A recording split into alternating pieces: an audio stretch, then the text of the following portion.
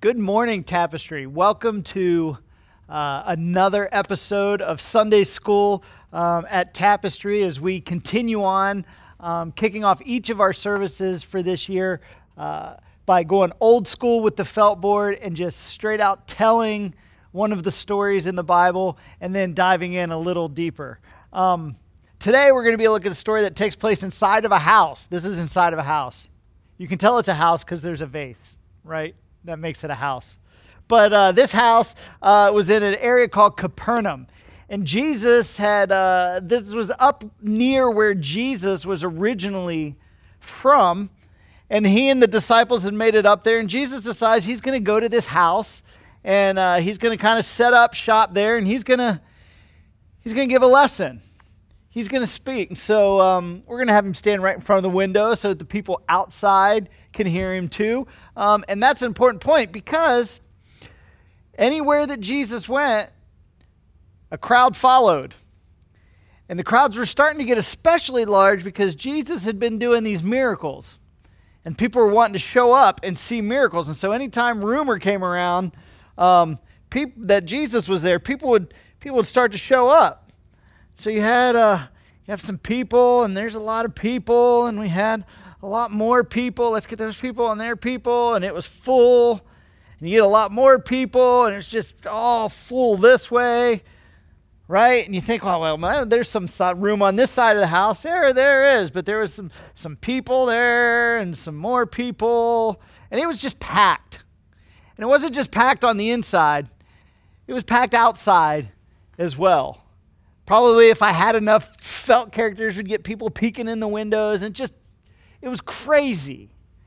Well, a lot of people had come because they wanted to see a miracle, but there was a specific group of people that were there because they wanted to be on the receiving end of a miracle. There was a guy who had found himself in a situation in life where he was unable to walk. And he spent all of his time lying down on a mat. And his buddies, when they heard Jesus was in town, they said, we know what we're going to do. We're going to take our buddy who's spending all his life laying on a mat. We're taking him to Jesus because Jesus will do something about it. So they get him on the mat and they start carrying him up. And there were so many people that he could not get close to, let alone inside of the house. So his buddies, they were, what are we going to do? What are we going to do? And I don't know if he was just like, well, you tried, guys. Thanks. I appreciate it. But they're like, no, we're not giving up. So I don't know. They go around to the back of the house and they get up on the roof. And once they get up on the roof, they start digging through the roof. These roofs weren't like our roofs now. You wouldn't be able to dig through by hand, but you could start tearing apart through these roofs.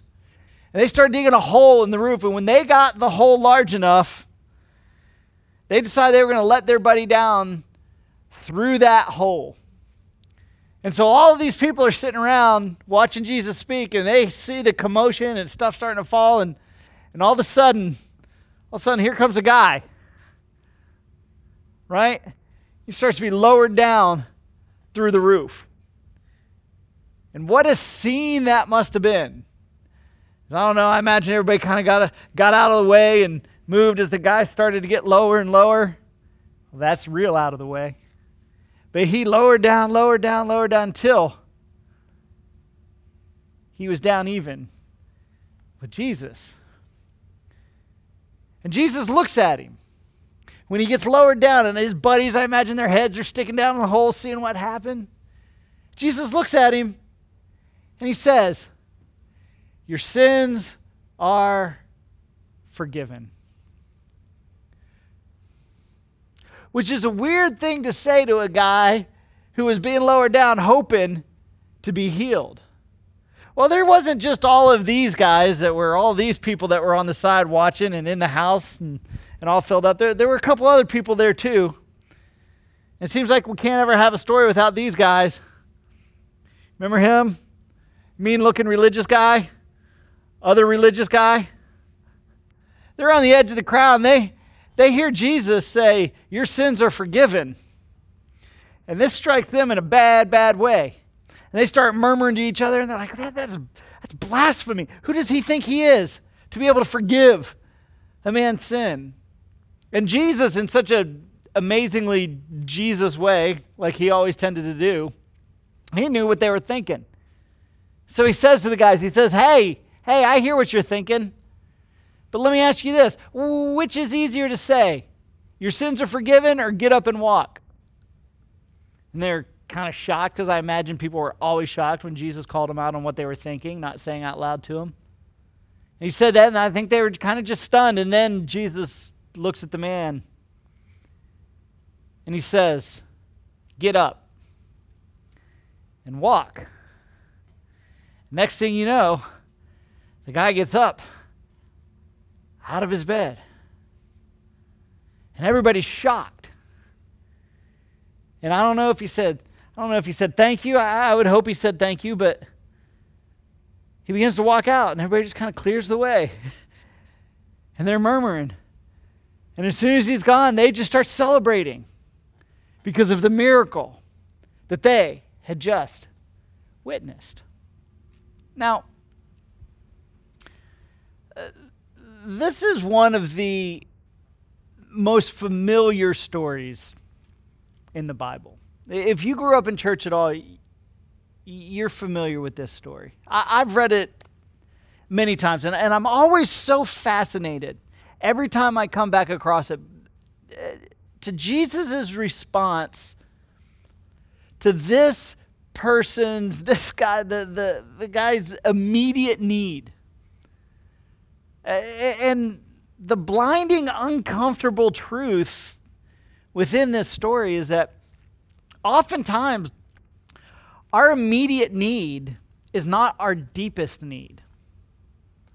Right? Oftentimes our pressing need is not our primary need. The thing that we want the most is not what we need the most. Because in the world we live in, we tend to lose sight of our real need. Right? And we come to God and we say these prayers with our pressing needs, with our urgent needs, with the needs that we're feeling right in the moment. And we pray about those things. And God doesn't answer those prayers like we want him to answer those prayers. And when he doesn't, we're very disappointed, or we get angry, or we wonder where God is and what God's thinking and why isn't God helping. And the answer to those questions is found in this story. We find the biblical account of this story in Mark chapter 2, if you have a Bible that you read along with. And Mark is the shortest of the Gospels, of the four Gospels.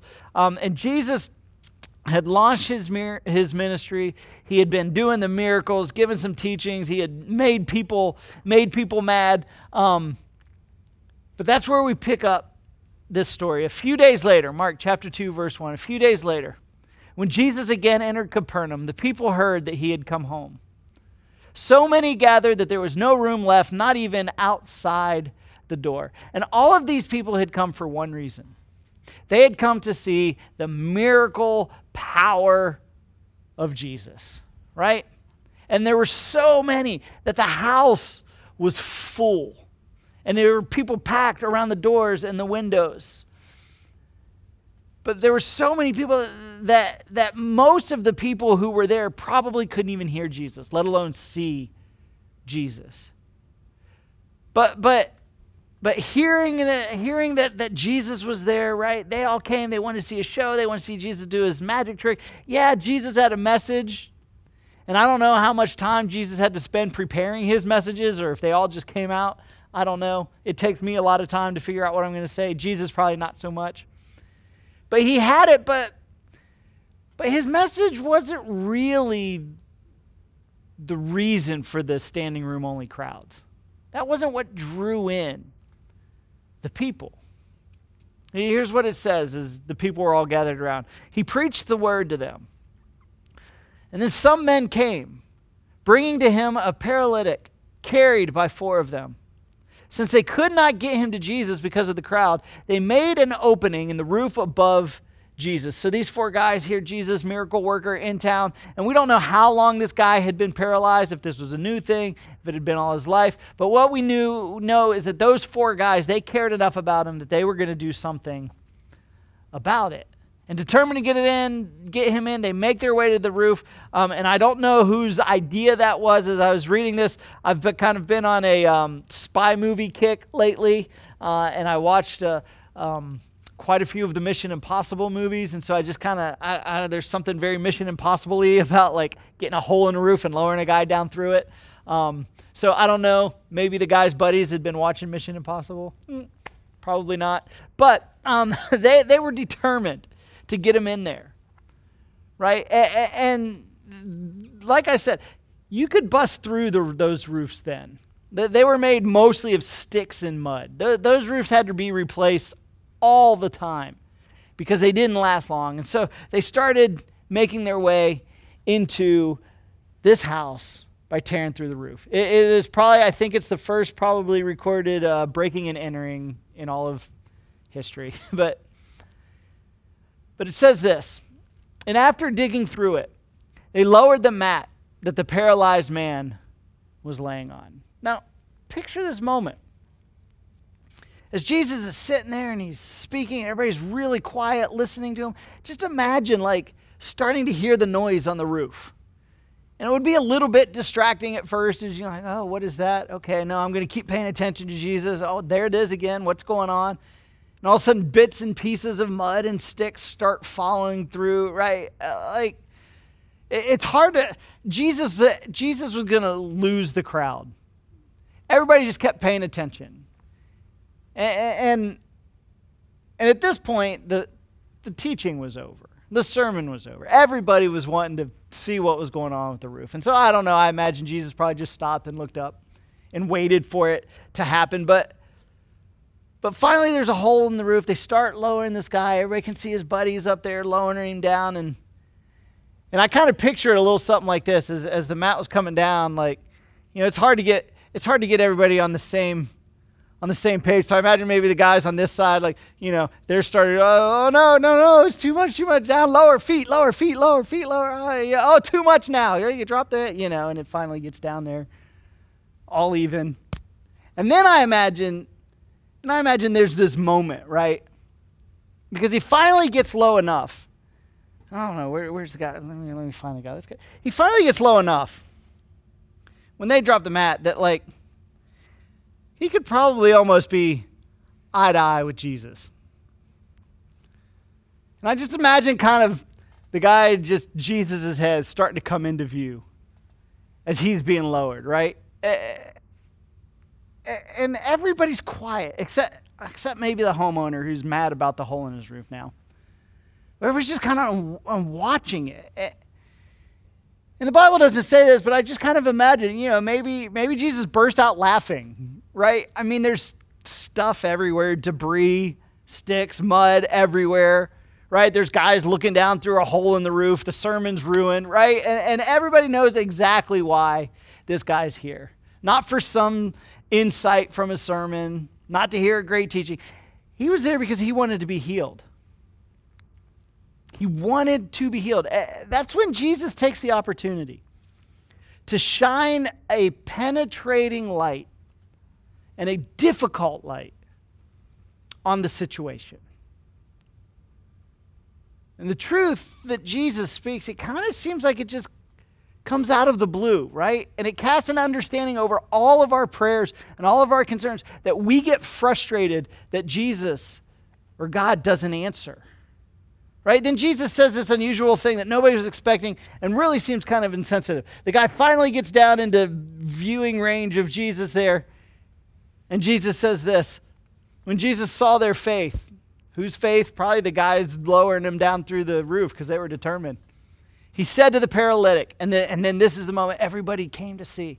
Everybody was here for the miracle. They're on edge. They're like, yes, it's going to happen. The sermon's done. They're going to get their show. And so Jesus looks at him and he said, "Son, your sins are forgiven." To which if that was me laying on the mat, I'd have been like, oh, thank you. Jesus. You may be the only one here who hasn't caught on, you know, who doesn't know. They didn't bring him here for forgiveness. That's not why the guy is here. Everybody knows. Everybody knows why he's here. He went through all this trouble. Jesus, the least you could do is heal him, right? It's almost insensitive. And Jesus says, I've seen your faith. Your sins are forgiven. I mean, talk about a letdown, right? Could you imagine going through all that and that's what Jesus says to you?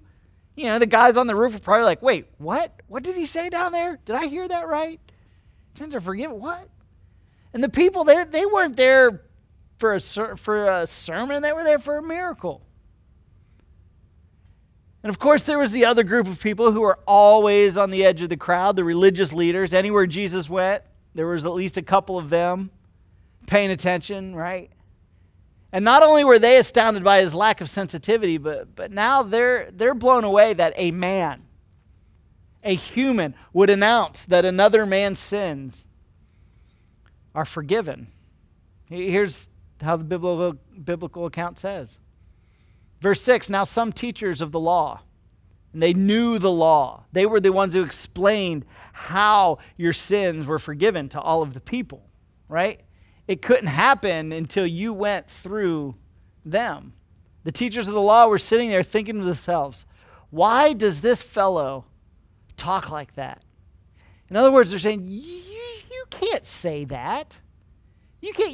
Getting your sins forgiven is a complicated process, right? It's expensive.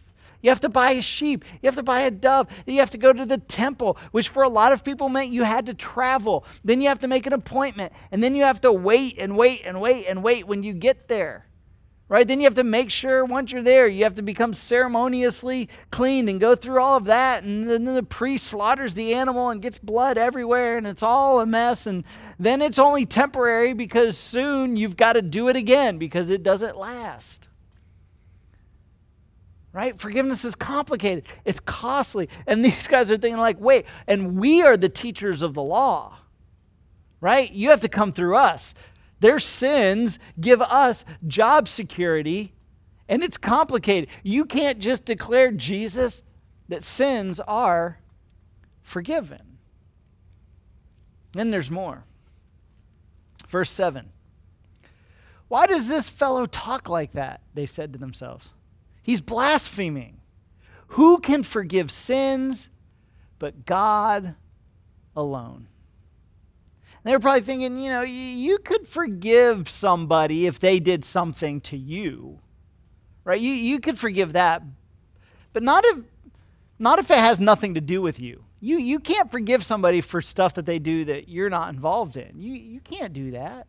Only God can offer that kind of forgiveness. Who do you think you are, Jesus? That all ran through their minds that quick. That's what they were processing, right? So you got one group who's disappointed because, you know, they thought they were going to see a miracle and Jesus didn't do the miracle. The paralytic guy is like, you know, you guys are going to have to haul me back up because he didn't do it. And now I don't know what we're going to do, right? You've got the religious leaders who are angry. Like, really? This whole thing by Jesus is brilliant. It is brilliant because now Jesus has the undivided attention of everybody there. Yes, it's for a lot of different reasons, but he has set up the situation that everybody is honed in on him. The paralyzed guy who's wondering what's next, his friends who are disappointed, the crowd who wanted a show, the religious leaders who are mad. Can you imagine? It must have been tense inside of that small house. Verse 8, immediately, Jesus didn't even give the religious leaders a chance to speak their thoughts out loud. Immediately, Jesus knew in his spirit that this was what they were thinking in their hearts. And he said to them, why are you thinking these things? And I bet people never ceased to be freaked out when he would do that to them. Which is easier to say to the paralytic, your sins are forgiven, or to say, get up, take your mat, and walk? You see, Jesus is saying, look. I know why they're here.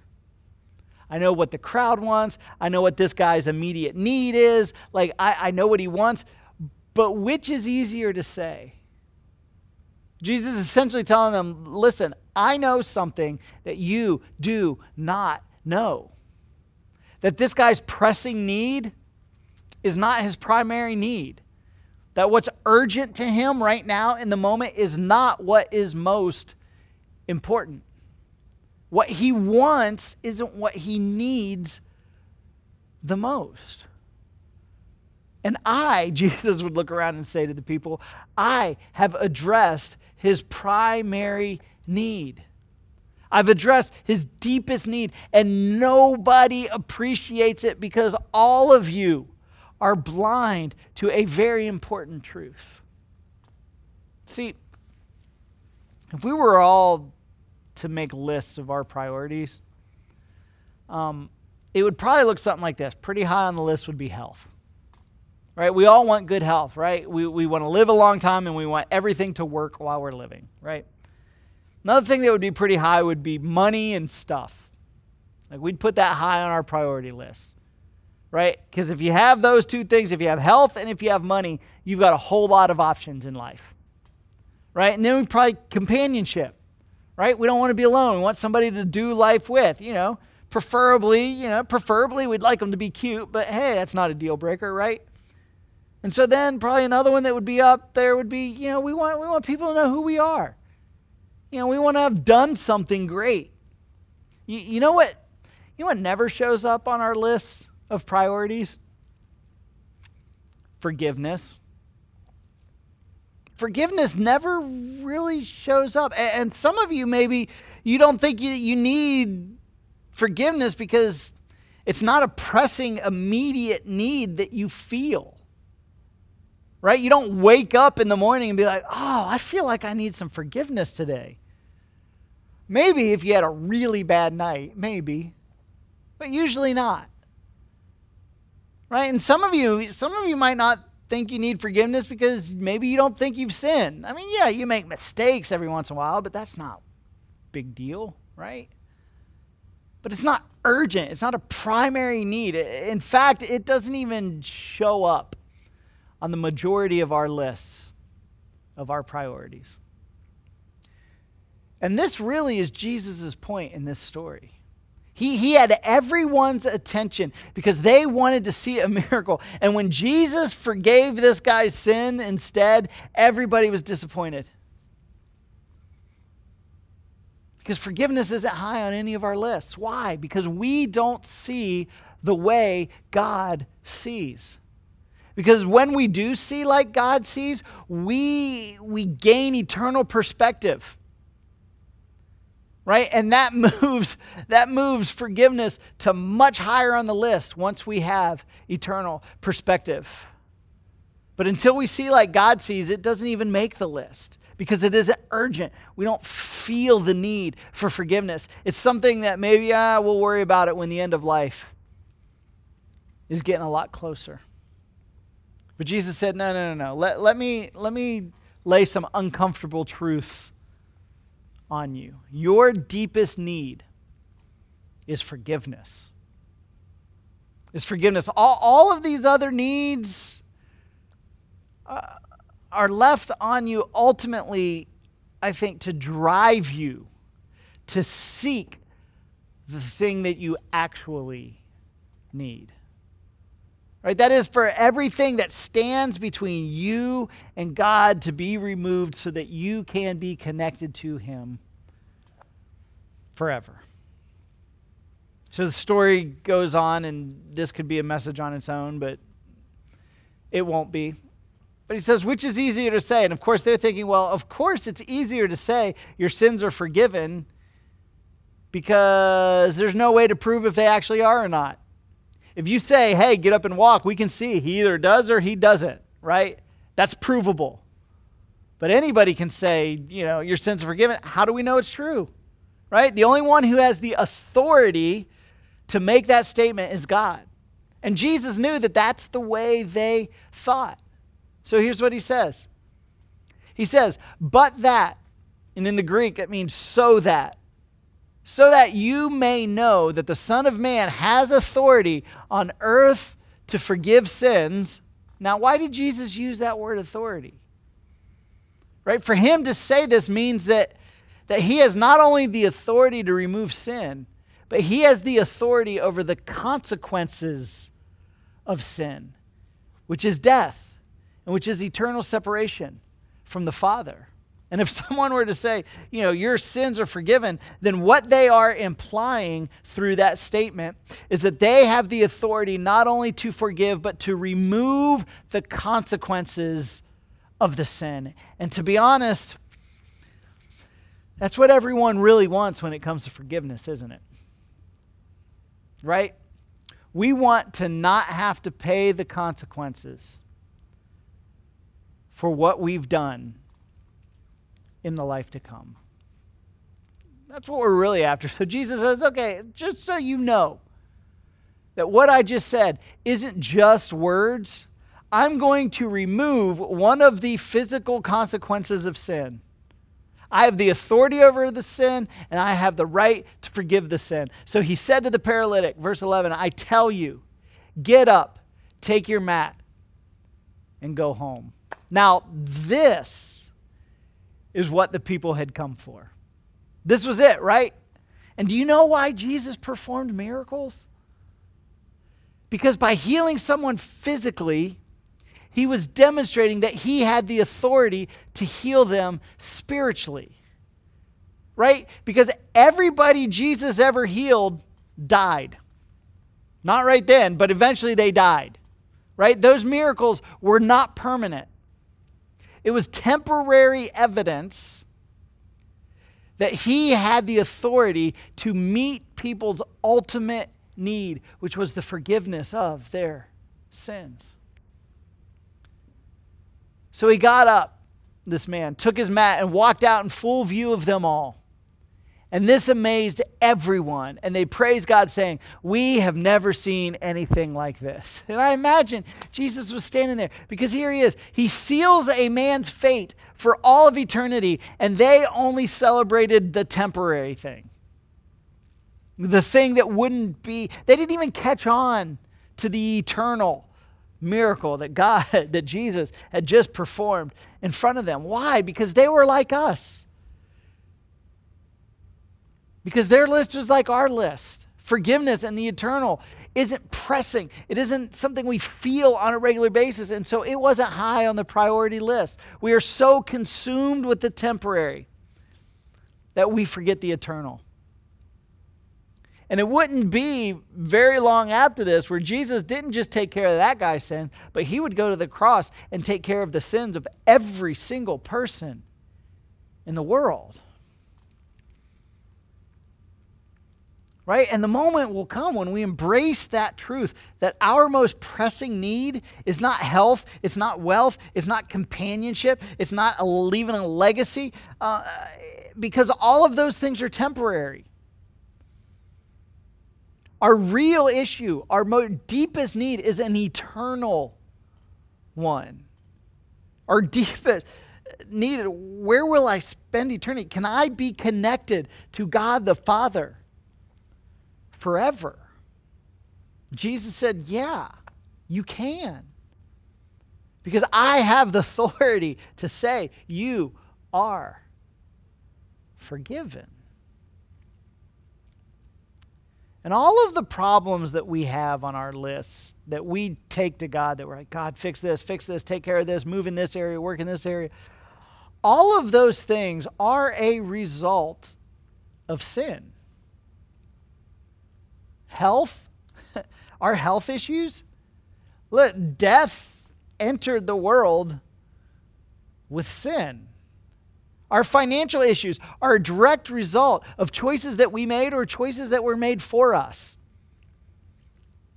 Relationship issues go back to our personal sin issues. But we blame God for these things because we no longer associate our pressing and urgent needs. We no longer associate those with the results of sin, both in our life and in the world. But when we do, the fact that we've been forgiven becomes a point of celebration because it is actually our deepest need.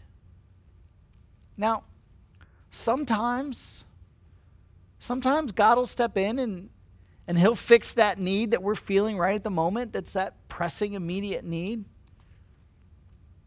But a lot of times he doesn't. And it's when he doesn't that people begin to question and begin to doubt and begin to wonder where God is or if God is even real. But every time you ask him for something, he says to you, your primary need has been taken care of. You have been forgiven. And if we keep that perspective, it makes all of the other needs not feel nearly as pressing. Let's pray. Dear Heavenly Father, Lord, I thank you. I thank you for stories like this that have been preserved for thousands of years that point us back to important truths. And Father, I thank you that even though we are so consumed with the temporary, and that we're so concerned with the immediate things that we're dealing with, Lord, I thank you that through what you did on the cross, you have addressed our most important need. That is the forgiveness of our sins.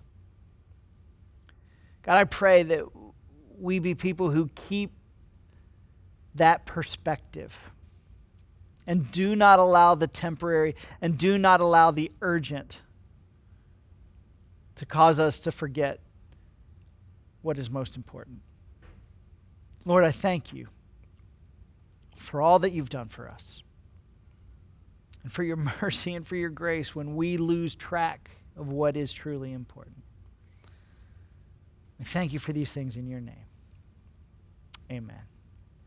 Amen. Thank you so much for joining us today. And if you've made it this far in the video, here is something special for you. This is kind of my version of the Marvel's end credit scenes. We are going to be meeting back in person on Sunday mornings starting next month. March 21st, we are going to begin meeting back at the Y, not inside. We're going to stay outside in the field. It's going to be a bring your own chairs, blankets, however you want to do it, and we're going to be out there. But the time has come for us to begin meeting back together in person. And I don't know about you, but I am so excited about it and need it so much. So begin to spread the word, mark it on your calendars. March 21st, we are back in person. Have a great week.